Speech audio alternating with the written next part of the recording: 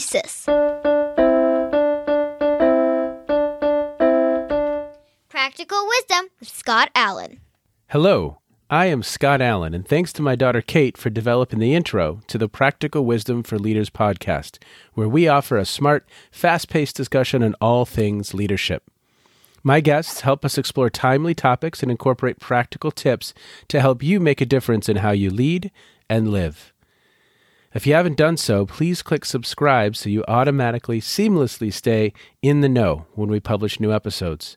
Likewise, please provide me with feedback. What do you like? What do you dislike? And what else would you like to know? And now, today's show.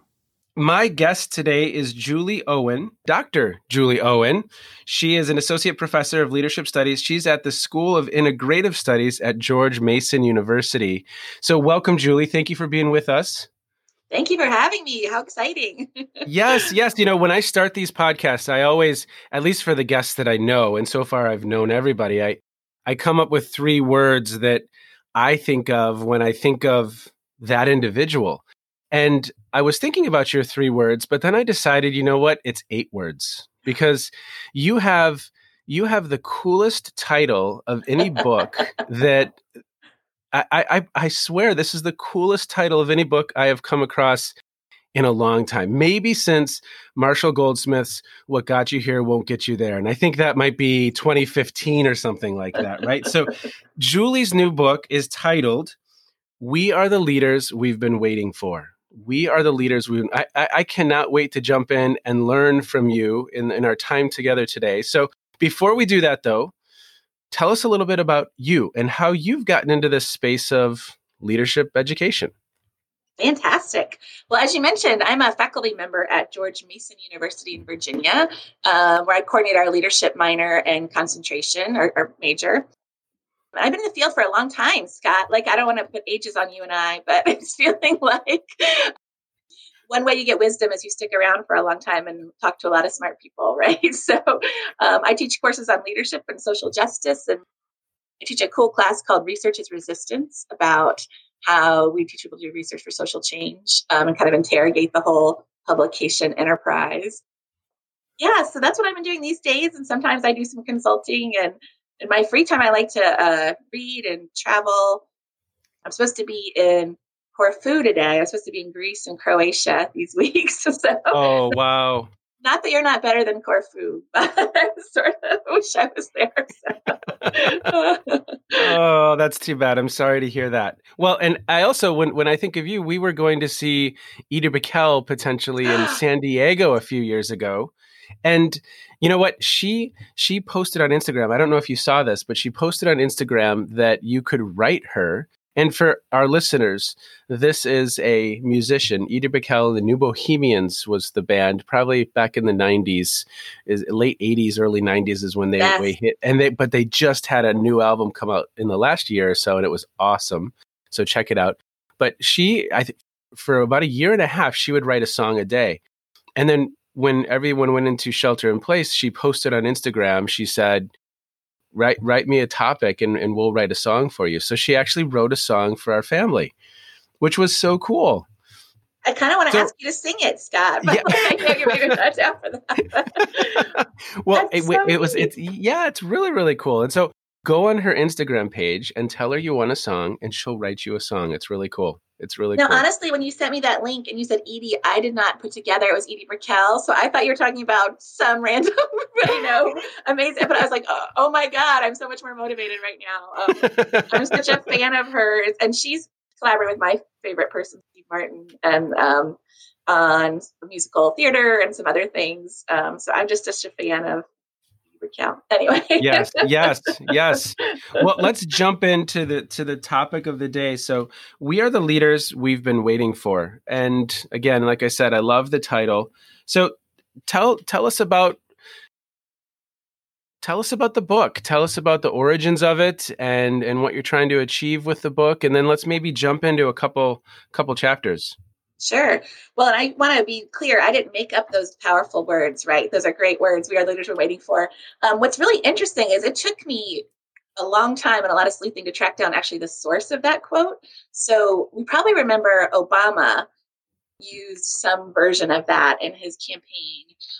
People credit it to Grace Lee Boggs, but I think the actual nexus of the phrase "we are the leaders we've been waiting for" is June Jordan, who's an African-American poet. And in the 60s, she wrote this beautiful poem calling, almost like a call to arms, and that phrase was in there. So I co-opted that and actually had fascinating conversations with people about whether it was okay for this white lady to use that phrase or whether it was that. But every time I talked to people, they had a similar reaction to you, Scott, where people were, the students were like, no one's going to buy a book called Women's Leadership Development. We want something catchier. And the students were what spoke, and the students said it has to be called this. So I give them credit for that title. I do think it. So I just finished teaching my last Women in Leadership class this week, and it was so nice to be able to repeat the book mantra back to them. So my closing words to them were, "You are the women we've been waiting for." And so I love that it causes people to see themselves in leadership. So I find it powerful. I'm glad you do too. That is wonderful. So talk about the origin of the book. Tell us that story a little bit. Absolutely. So I've been teaching classes on gender and leadership for 10, 15 years. And I was using Eagly and Carley's Through the Labyrinth. I'm not sure if you're familiar with that book from 2007. And Kellerman and Rohde's Women in Leadership, both excellent, like empirically grounded books. But first of all, they don't have new editions. So it started to be around 15 years ago, right? It started to be a long time ago. And then also those books focus primarily on women's achievement in corporate America. And my students were not down with that. I had a few, maybe one or two students who wanted to aspire to C-suite positions and be a CEO, CFO. But most of them were more interested in being their own social innovator, entrepreneur, or getting into policy and politics and social activism. And so this narrow definition of what constitutes women's success was not working for them. Also, those books weren't intersectional at all, right? Which is they were written before intersectionality became sort of a really important thing. But the fact that identities were missing from all the stories they were telling, and when the students I teach are completely from all over the world and have a very diverse kinds of experience. So to teach leadership, especially around gender and leadership, without taking race and religion and other kinds of things into account seemed narrow. And then none of them were developmental. They were sort of like, here are all the structural problems. Good luck, everybody. Where I really felt like we need to, what you and I know as people who work with college-age populations, is that we need to sort of bring them along with us. So what could students actually do to enhance their leadership? So that's sort of my nexus. Yeah. I love it. And I'm excited to get to that conversation about what we can do as leadership educators. So this first chapter, a critical moment for women in leadership. So tell me about that a little. I would love to learn a little bit more. Well, first of all, this is almost impossible to write, right? So I wanted to write everything about the history of feminism and gender studies and everything about all of leadership theory and combine it all into one powerful. So it definitely felt sometimes that it was an inch deep and a mile wide, but I was trying to weave in all of these things. We had to start with today, right? With Me Too and all the things sort of happening, especially for women on campus who experience multiple kinds of oppressions. And so I didn't want to sort of brush over that. But I also didn't want to assume people identified as feminists at all, or even had a positive reaction to that term. So I really found myself looking at the social and historical context for women. And then also, guess what? Leadership is also socially constructed. So how do we also have to look at the social and historical context for leadership studies and sort of look at how those things intersect? I do think we're at a critical moment. Tell me a story that would encapsulate maybe chapter 1. Well, if you're okay, I want to read you a couple of the scenarios I opened the book with. Please. This might give you a sense of what I'm talking about. So here's just a couple to bring people into this narrative. I'm going to just see if you see yourself in these, or students you work with, or even your kids or family members. You're the only woman on a team working on a group project in class. The teacher suggests someone in your group take notes. Everybody turns to you and hands you the pen. The number of times I've put in the secretary role. No, I choose to reframe that because I think there's power in holding the pen, right? But the number of times people face that. You make a worthwhile comment in a group meeting and everyone ignores your contribution. 5 minutes later, a man makes a similar comment and everybody remarks on how clever and fantastic his idea is. So women are silenced, especially young women in leadership roles are silenced all the time for just kind of how they show up. This also can be internal stuff, Scott. So like your friends encourage you to run for an officer position in student government, but you decline because you don't want people to think you're bossy. Wow. Right. And so you are bitchy. And so people conflate that a lot of times. So listen to students do that. And then all these come from students. Next one, I hope I can say this on your podcast. Sure. You disagree with a colleague at work, and after you voice your objections, someone says, "Are you having your period?" Wow. I know, apparently this happens a lot. People have been sort of using people's biological sex and, biological functions to sort of denigrate them. So I kept hearing this from students. This next one, students told me all the time that they were pulled aside by teachers and said, "Your outfit distracts the boys in the class," even if they're completely within the dress code. So like, what kind of shaming does that do to someone? Or what is that messages that are inherent in that sort of story? So, and then, because so many folks these days are gender fluid or non-binary, you go to use the bathroom and someone questions your right to be there. Wow. So these are just kind of narratives. So to me, these, I think, answer your question about how, what is the critical moment for women in leadership? And actually, I would like to say people in leadership, right? Yeah. And are we going to continue to have this nonsense? Like, instead of sort of, some of those are overtly sexist acts, but we also have things called benevolent sexism, where people think they're being helpful, but they're maybe putting you in your place a little bit. So, Well, as a white male, it's a reality that I am blind to a lot of other lived realities. I know that much. There's a lot of lived realities and experiences that I haven't had. And it's interesting when my wife and I will have conversations, because she will be out there in the community and certain things will happen. And it always amazes me. I'm kind of floored at some of what she experiences. And it makes me think of my daughters who are 10. And how do we raise, it was beautiful. I said this on another podcast recently, Julie, but it was, I was talking with Susan Murphy, and we were talking about leadership development across the lifespan. So we were literally talking, from 2, 3, 4 years old to retirement and older. We were having a conversation about, even in grade school, how people begin to construct the notion of what leadership is and what are the possibilities. And so I was saying the other day, my daughter had done an end of the year project. It was a diorama of her as the president of the United States with her 3 issues that she was going to promote. And I just had an insight that I don't know, when I was growing up in the 70s, if that would have been the place that a young woman or even a parent would have gone.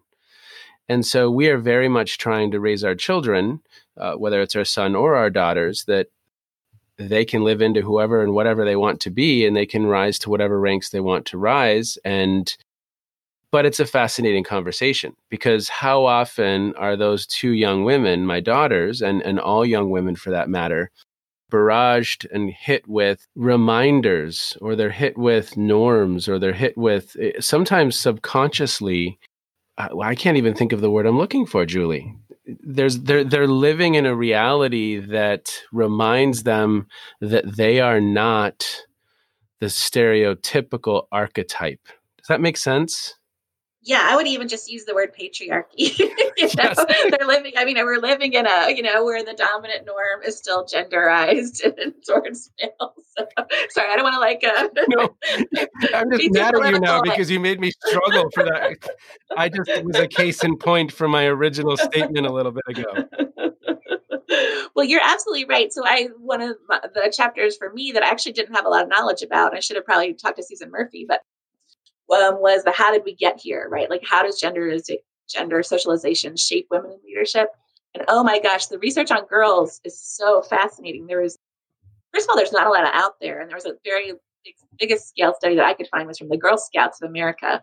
And they're exploring young girls and boys about their aspirations for leadership, and definitely found that it was sort of equal, or women saw themselves, or girls saw themselves as aspiring to leadership until puberty. And then this thing called the Ophelia complex. I don't know if you've heard of this. I haven't. Named after Ophelia.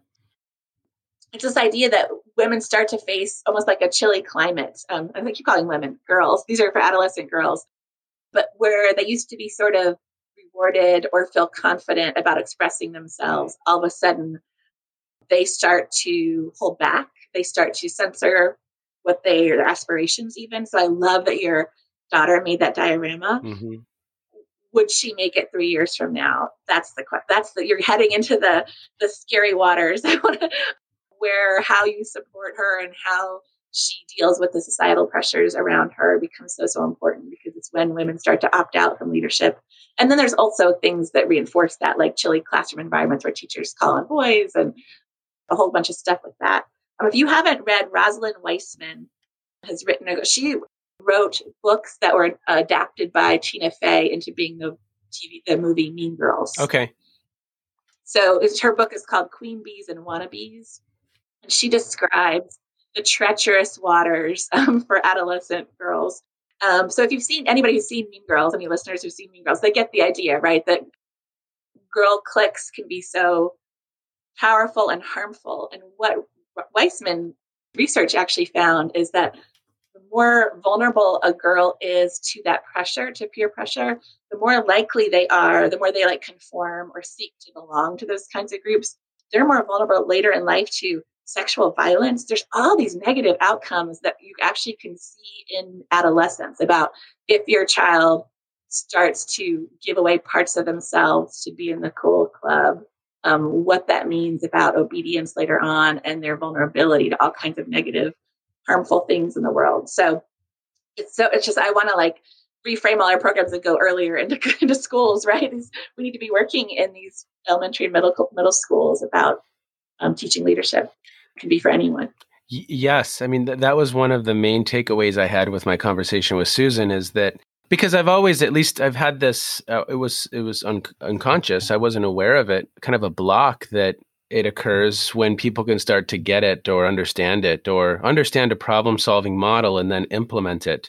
Well, there's a lot of work before that about just how even people are framing the concept. What is their mindset towards the topic? Based on what you've studied, how do I help my girls? How do my wife and I help our girls navigate those treacherous waters that they're about to enter?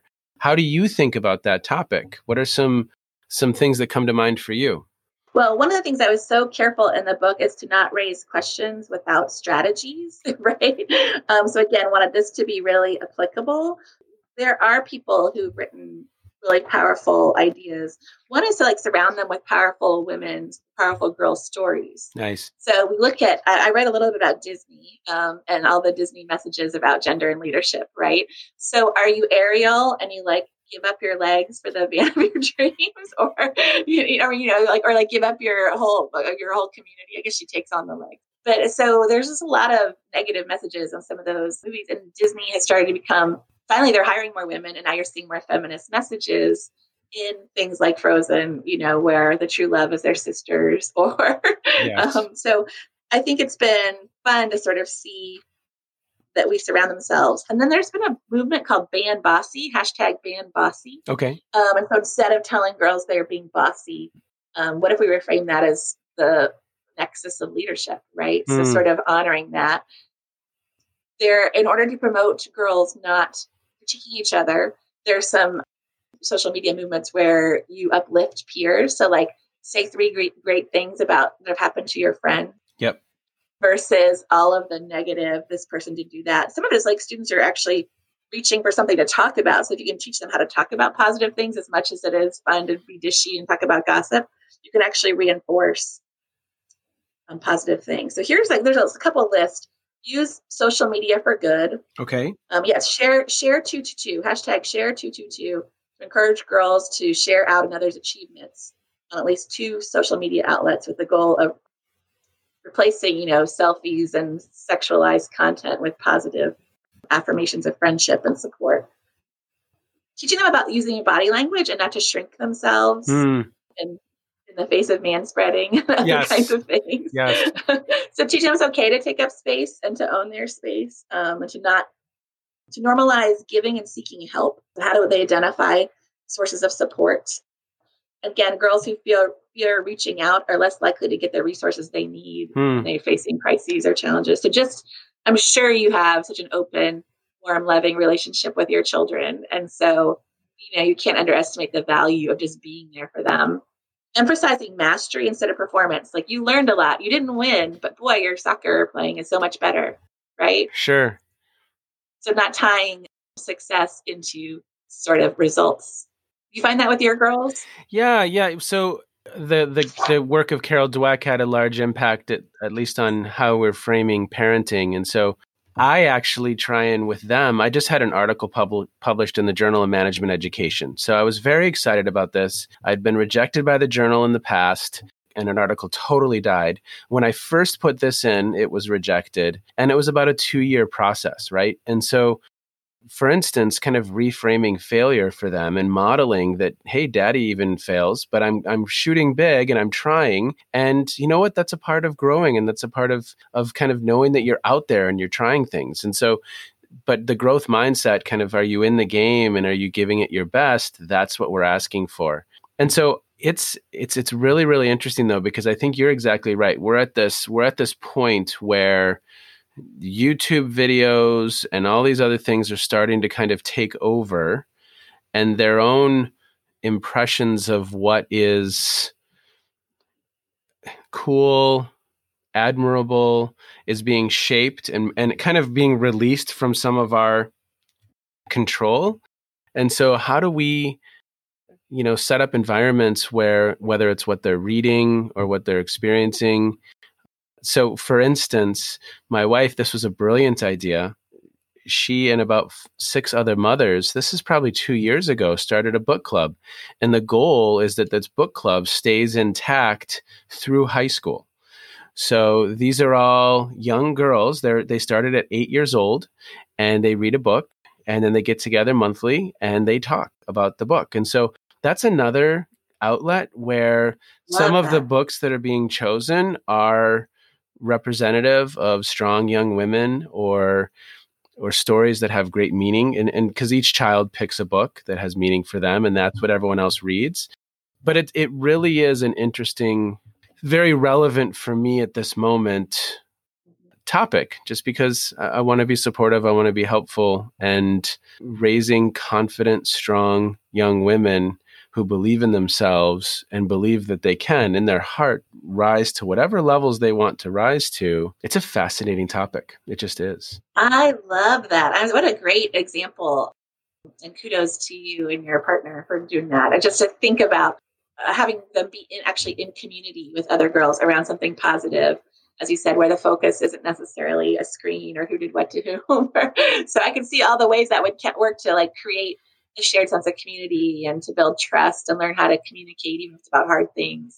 See a whole bunch of positive outcomes out of that. So Kudos. Great. Well, and another thing and again, this is Jessica, my wife. This isn't me, but she's brilliant when it comes to some of these. But the girls also have developed a wonderful literacy around emotions. So they can pretty readily name how they're feeling. And my wife is, again, brilliant at helping them understand what they're experiencing, why they're feeling the way they're feeling. Obviously, the last couple of months have been a shift. And so it's amazing. It really is. Well, we haven't talked about when girls go to college, but I didn't know, and I don't know why I was slow to this data, but women suffer from anxiety disorders in college almost twice as much as men. Really? So I had no idea, because that has not been my experience about who I've seen suffering from different kind of mood disorders. But it's maybe it's between a third and a half, but there are men. So it's pretty amazing how many women are suffering from those kinds of things. And I think what you're giving them that defense to be able to articulate, name their moods, not have shame in their emotions, to be able to work that out. How powerful. Trying. And again, I have a wonderful leader. I'm just the first follower trying to be supportive. So with the time we have left, Julie, what I would love to do is explore 2 specific conversations. If I'm a young woman and I want to develop my leadership skills, what are some things I should focus on? And if I'm a leadership educator, what should I be focused on when it comes to this topic, women in leadership? Again, I'm a white male leadership educator. Oftentimes, and This happened to me last fall. It was amazing, Julie. It was beautiful. A young woman walked up to me after class. I'd had a panel discussion. There were four white men in the panel. I didn't even realize that I had just put something into motion where there were just four white men from an accounting firm on the panel. And she looked at me, and I'm thankful that she took the initiative to say this, but she said, moving forward, if we could have some representation of women, I would love it, because this felt like another event where we just prop up people that don't look like me. And how beautiful, because I was completely blind to the fact that's what had been done. I applaud you for creating an environment of trust where someone felt like they could say that to you, because more often, if someone is really, depending on the community that they're creating, the climate they're creating, they just walk away and they start to discount their whole course, or they discount the messages they're getting because you weren't taking their identities into account. But the fact that she felt comfortable kind of telling you that speaks to the climate you created in the classroom and who you are as a person and your learning centeredness. So best days are when students give you critical feedback, even though you want to run away, just to sort of lean into it. Brene Brown, I'm sure you've familiar with Brene Brown.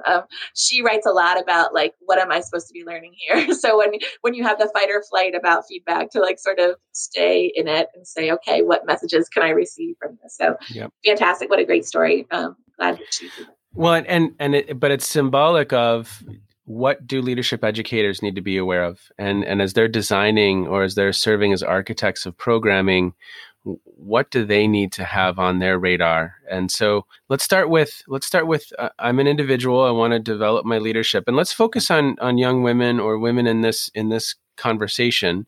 What do they need to focus on based on your expertise and wisdom? What are a couple suggestions you have? Well, one is, and this actually comes from the Multi-Institutional Study of Leadership, the MSL Scholarship, which is a empirical research study of college students by John Dugan and many other collaborators. But anyway, it's that we keep finding that women are scoring higher on capacity for socially responsible leadership, which in some ways in itself is gendered, right? If you're looking at the social change model, collaboration, common purpose, we might think of those as stereotypically feminine sort of traits. So it's not surprising, at least it wasn't to me, that women were scoring higher on their capacity for socially responsible leadership. The kicker was we came to look at their efficacy, their belief that they were capable of leadership. Guess who was scoring lower on that, right? So women were scoring lower on their belief that they could do it. And so how do we help girls and women align their confidence and their capacity? Yes. Because this is definitely true in my institution, which is almost open access. We have students coming in from all over. They have so much talent and skill, but they don't believe they can use it, so they're not gonna, right? So we prevent enactment of leadership. They're not enacting it if they don't believe that they can, even if they have all the capacity in the world. So first of all, we got to connect those two things. So doing good Bandura efficacy building, if you're a nerd out there and like your social learning theory, right? But we need to build people's efficacy or leadership, and there are all kinds of ways to do that. And some of them are, Bandura has fancy terms like enactive mastery, but that means just what you're talking about, like with your article, trying and not being afraid of failing. It means having mentors and role models to do this work. So there's a whole bunch of things to do for that, but that's the most important thing. And then we need to interrupt these unhealthy cycles for women. We didn't get to talk about this yet, but one of the things I think that surprised me in the book is this idea of effortless perfection. Okay. And again, I think this is media driven, but that girls, especially and women, feel like they have to be perfect all the time, but that it doesn't take any effort. So to look perfect, get perfect grades, be the leader in everything, but not show any struggle with that. And it's coupled, to me, becomes insidious, right? It's bad enough to have to feel like being effortlessly perfect because no one's perfect. Yep. But that is coupled with something called imposter syndrome, which is the worry that you're going to be found out. So you see this vicious cycle, right? Of like, I need to be perfect. Oh my God, I'm not perfect. Yes. Someone's going to find me out. And this is where that anxiety is school for me. So I try to tell my students, comparison is the thief of joy. I don't know who said that, who wrote that, but stop doing that. And sort of, no one is perfect. This language, my nephew introduced me to this terrible language of the tryhards. Do you know this language? I don't. You're such a tryhard. It's a bad thing. Like people who show that they studied, or who it's almost kind of similar to extra. You're extra. And I'm like, that sounds wonderful. Or sounding extra, that seems great. Or like, oh, that's so nice. They're trying hard. And he's like, no, you're not getting it. So he's been educating me that I am misinterpreting. These are supposed to be slurs, right? Oh, These are wow. supposed to be ways to denigrate people. And I'm like, no, I was like, gosh, we got to nip that in the bud, right? That's some unhealthy language to critique people who are as tryhards. So anyway, I'm sure millennials are out there laughing at me. So those are a couple of things I think women can do. Yeah. I love it. I love it. And how about if I'm a leadership educator, if I'm a program architect, I'm putting together, regardless of age, what are some things I should have on my radar? Well, this idea of, I don't know if you've heard of the language of precarious pedestals of leadership. And so this is this idea that most of the research that's been done in the past, and even how we practice leadership, is we sort of look at how women lead differently than men. So all of our research, all of our programs are framed in these like comparative and binary ways. And feminine leaders are like caring and collaborative, and male leaders are like assertive lone wolves, which again doesn't describe you, Scott, at all, right? Like you're the most collaborative, caring person I know. So this is messed up. We have to stop doing that. We have to stop having these comparative kind of binary approaches to leadership, because it makes for a precarious pedestal. If I'm a woman that leads in more agentic, assertive ways, all of a sudden am I not leader because I don't fit women's ways of leading? Or if you're a caring, collaborative male leader, Scott, does that mean you're less of a leader because you don't fit the lone wolf archetype, right? Yes. So that's reinforcing like this essentialist and heteronormative ways of being. So we've got to like re-language all of that. So I encourage leadership educators to do that. I draw a lot. Paige Haber-Kern and Dan Tillepaugh had a wonderful new direction in student leadership on gender that I stole so much from. So I shout out to them. Thank you, Paige and Dan. But they include Heather Shea and Chris Wren's work. They talk about moving from feminine to feminist leadership. And that's what we're talking about. Like, stop talking about feminine ways of leading and start looking at feminist leadership, where you actually kind of own your story and like how you acknowledge power in leadership. So there's some really good readings, I think. So anyway, feminine and feminist leadership, I think that's an important distinction to make, and to make sure our programs aren't setting up gender differences to be on precarious pedestals. Because I don't know if you, at my campus, I'm having more and more students identify as gender fluid or gender non-binary. So a little struggle I had in this is like, is this book even dated itself? Is it even too late to write a book about women leadership? Should I be writing more broadly about gender and leadership? Especially, I know a lot of women's centers are now becoming more inclusive around who that space is for. So I have a little moment of like, is this whole concept of women's leadership outdated? And then I had to students told me, no, we still need this because all these issues we've talked about for the last hour. So Sure. And it may not be on the cutting edge, but it's a bridge. Talk more about the distinction from, and you just said it. Would you talk a little bit more about feminine versus feminist leadership? Was that the distinction that you said? That's it. So again, and this is the work of Heather Shea and Chris Wren. But so this idea of there's three interconnected tools of feminist leadership. We're talking about feminine leadership. We sort of are looking at what women do better than men, or it's always comparative, and we put people on these pedestals of you're a great women's leader. It's just like Serena, if you watch like tennis at all. Like, you're such a good, are you the best women's player in the world? She's like, I'm the best player, darn it. Right? Like, so all these places, and thank God Andy Murray, I don't know if you're a fan, but he like relanguaged too. And so there's more and more places, instead of looking at, are you the best women's leader? Let's get rid of all that and talk about who's good at leadership, right? Who's good at tennis, instead of having to genderize it all the time. So getting rid of that, I would call that like feminine kind of approach, this binary comparative approach, and move into feminist leadership. And they have sort of three elements of feminist leadership. One is using and subverting power structures. So basically, how do we counteract feelings of powerlessness that many women face and work to balance power? Second is complicating difference, which means don't let people get away with these dualistic notions of gender, man, woman. And then also I add dualistic notions of leadership, leader, follower, right? Like I like to teach my classes and say, we're going to teach Welcome to Leadership 101. We're not going to use the word leader at all this semester. And every time you do, I'm going to buzz you, I was like, let's talk about what happens without embodying in a person and how that becomes different. What word do you use if you're not using leader and follower? Are you using collaborators? Yeah, or let's see if we can talk about leadership and the drivers of leadership without talking about making it person-centric. So it's really hard to do, actually, if you get into it. Yes. And this actually leads to this funny moment in the book where one of the chapters, like de-gendering leadership. We have to stop this binary nonsense. We need to talk about leadership as a non-gendered experience. And Trisha Teig, who's at University of Denver, I had this amazing group of women called, I invited to be Critical Friends, where they met as I was writing the book, and they were tearing the book apart behind me and making it better, and more inclusive and more intersectional. So I relied on the brilliance of emerging young scholars who already thought you have so much wisdom, but often not honored for that wisdom. She's like, Julie, I think you're talking about regendering leadership. So I couldn't come to terms. I was like, she's like, because we live in our bodies. We can't disconnect the leader from the process. We can't disconnect the gender from the person. So this is getting way too philosophical for phronesis. Phronesis, which is apparently about action. But so I didn't answer the question. So in the chapter I write about, is it degendering or regendering? And I raise it for people who are using the book to do their own exploration. Wow.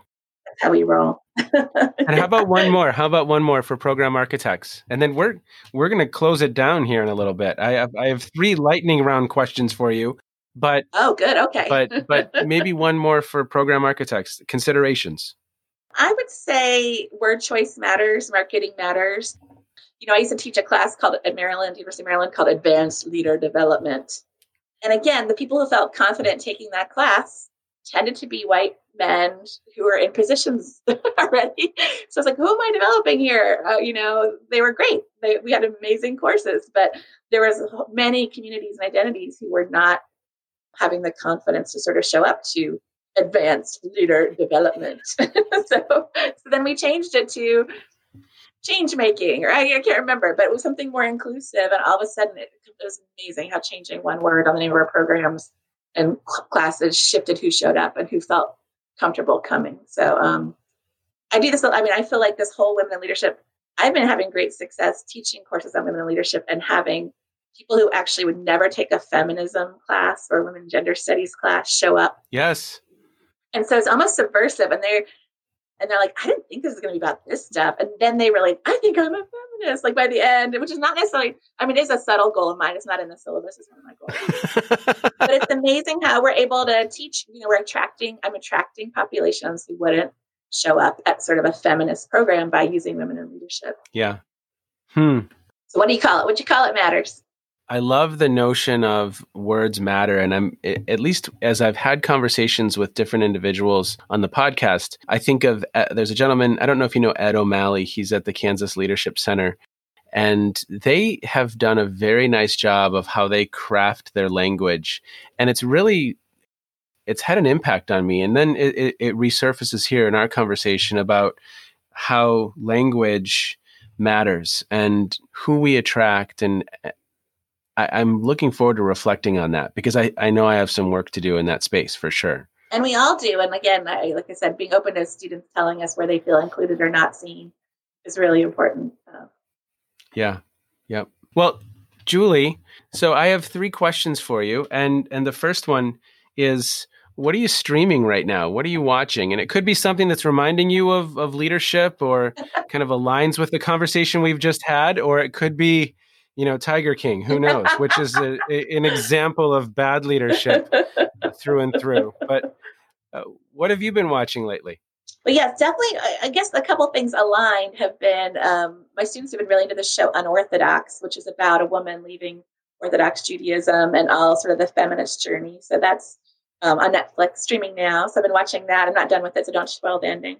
But I've been more interested in, I don't know, I loved Snowpiercer, the 2013 Jun-Ho film. I don't know if you read the book or seen the movie, but now there's a TNT series on it, Speed Diggs from Hamilton, just premiered. Okay. So you got to check out Snowpiercer. It's this a post-apocalyptic, like the world is under global warming was so bad that we tried to seed the atmosphere with ice. So we created another ice age. And the only way to stay alive is to be on this train. It keeps moving around the globe to prevent freezing. But all the poor people are in the back, and they have to struggle to the front where all the rich people are in the train, where all the good stuff. Anyway, it's great. It's a very Snowpiercer. Check it out. You would like it. Okay, awesome. And what are some of your favorite podcasts that you've been listening to? And I know you mentioned you haven't been listening to them lately in the last couple of months, but are there podcasts that stand out for you that listeners might be interested in? Well, again, since I'm not commuting, I'm not. And I have a very narrow, because I think and talk so much about leadership, I don't do a lot of heavy watching and listening about. Although I need to do more of the Phronesis, and NASPA is a great leadership podcast, right? I need to be listening to more leadership podcasts. But really, I like the nerd. I've heard it's pretty awesome. Yeah. I like the Nerdist. I have really nerdy stuff. I don't know if you listen to Nerdist, but it's awesome. And I haven't. Wendy Wagner introduced me to Pop Culture Happy Hour, which has become a great addiction, where they talk about Schitt's Creek and Survivor. And Brene Brown. I don't know. I have a very eclectic, uninformed probably podcast. What do you like to listen to? What are your favorite podcasts besides your own, of course? Besides, I really only listen to Phronesis. Actually, that's kind of true because the editing and such. But there's a company in California called ARK Invest, and they are all about technologies enabling disruption. And so it's called For Your Innovation. And it's a podcast that talks about cutting edge technologies that are being introduced or shifting how we exist. So, for instance, there might be an episode on micromobility, the little bird scooters and such, and they look at the economics behind those and the technology behind that. So that, or maybe even how I built this, is something that I've been spending some time listening to. I need to jump into the podcast that Dan Jenkins. I need to jump into that podcast as well. Yeah, not too much other than that, especially like you said, now that I'm not in the car. I'll listen to Joe Rogan sometimes when he has on a world-class scientist. I don't listen to and he's an interesting character. Yeah, he is. But when he has on some folks that are like David Sinclair from Harvard or Lex Friedman from MIT, I tend to listen to those as well. So, and I like his interview style for them because he makes Neil deGrasse Tyson or Brian Greene explain, physics in a simplistic manner. And I love that because I need that. And how about reading? Yeah, I'm a big fiction reader. So I probably read 52 books a year is my goal. So yeah, I think it's because I have no kids, right? I'm able to do that probably. But I'm right. The best book I read recently is Barbara Kingsolver. I don't know if you read the Poisonwood Bible or know her work. She's amazing. And her nonfiction is good too. She writes about local agriculture, animal, vegetable, minerals. Great. But her latest one's called Unsheltered, and it's so good. And it's a story about a family facing housing insecurity in the modern world, and they're in a house, and it flashes back to the 1800s and like what insecurity looked like then, and how we feel like we were progressing and solving problems, but really these problems are ubiquitous and have sort of always existed. So, but it's written in a really juicy, like good way. You can read it on the treadmill if you wanted to. So it's such a good book. So anyway, I have a book club about that tomorrow night. I'm so excited. Well, and so how can people find your work? How can we learn more about you, Julie? I'm terrible with, I do not have my own website or any of that. I know Scott's shaking his head. You can't see, but about sort of the promotion of my stuff. I'm listed under, it's http integrative.gmu, georgemasonuniversity.edu. So I can find sort of my bio and information and contact information. I'm at Julie_GMU on Twitter. And for the book, I've got some great news for your listeners. You can get the book at styluspub.com, Stylus Publishers. And if you use the code SPR30, you get 30% off. So until June 30th. Yeah, until June 30th. Styluspub.com. And the book is We Are the Leaders We're Waiting For, Women in Leadership Development College. There's also a facilitation guide that includes modules for doing exercises on each of the chapters.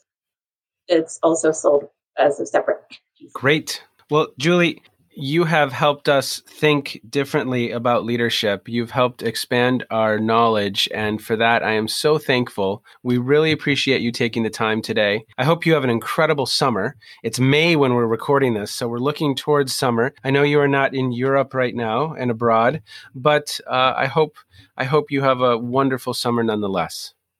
Thank you so much, Scott. Always a pleasure to talk to you. I always find myself thinking in new ways. So I appreciate the opportunity for sure. Take care. You too. I have listened to our conversation probably 2 or 3 times at this point. And you know what? I have one primary reflection, and that is that I have a lot of learning to do. So yesterday, I went to Amazon and purchased Julie's book. And I hope all of you do as well, because this is a critical topic, and I think it's an opportunity. I know it's an opportunity for me, and I imagine some of you who listen today also see learning in this space as an opportunity. I think we owe it to our students as educators, and I think we owe it to ourselves as we learn and grow. So please, if you would, go ahead to the website that's in the show notes and purchase Julie's book as well. I think we will all be better for it. You have been listening to the Practical Wisdom for Leaders podcast. If you liked what you heard, please share it with others and let them know what we're up to. And one last quick reminder to click subscribe so you know when we publish new episodes. And of course, we'd love to hear your feedback. You can stay in touch with me by visiting www.scottjallen.net or any number of social media platforms. Be well, be safe, and make a difference wherever you are on this beautiful planet. And now, here's Kate's twin sister, Emily, with the outro.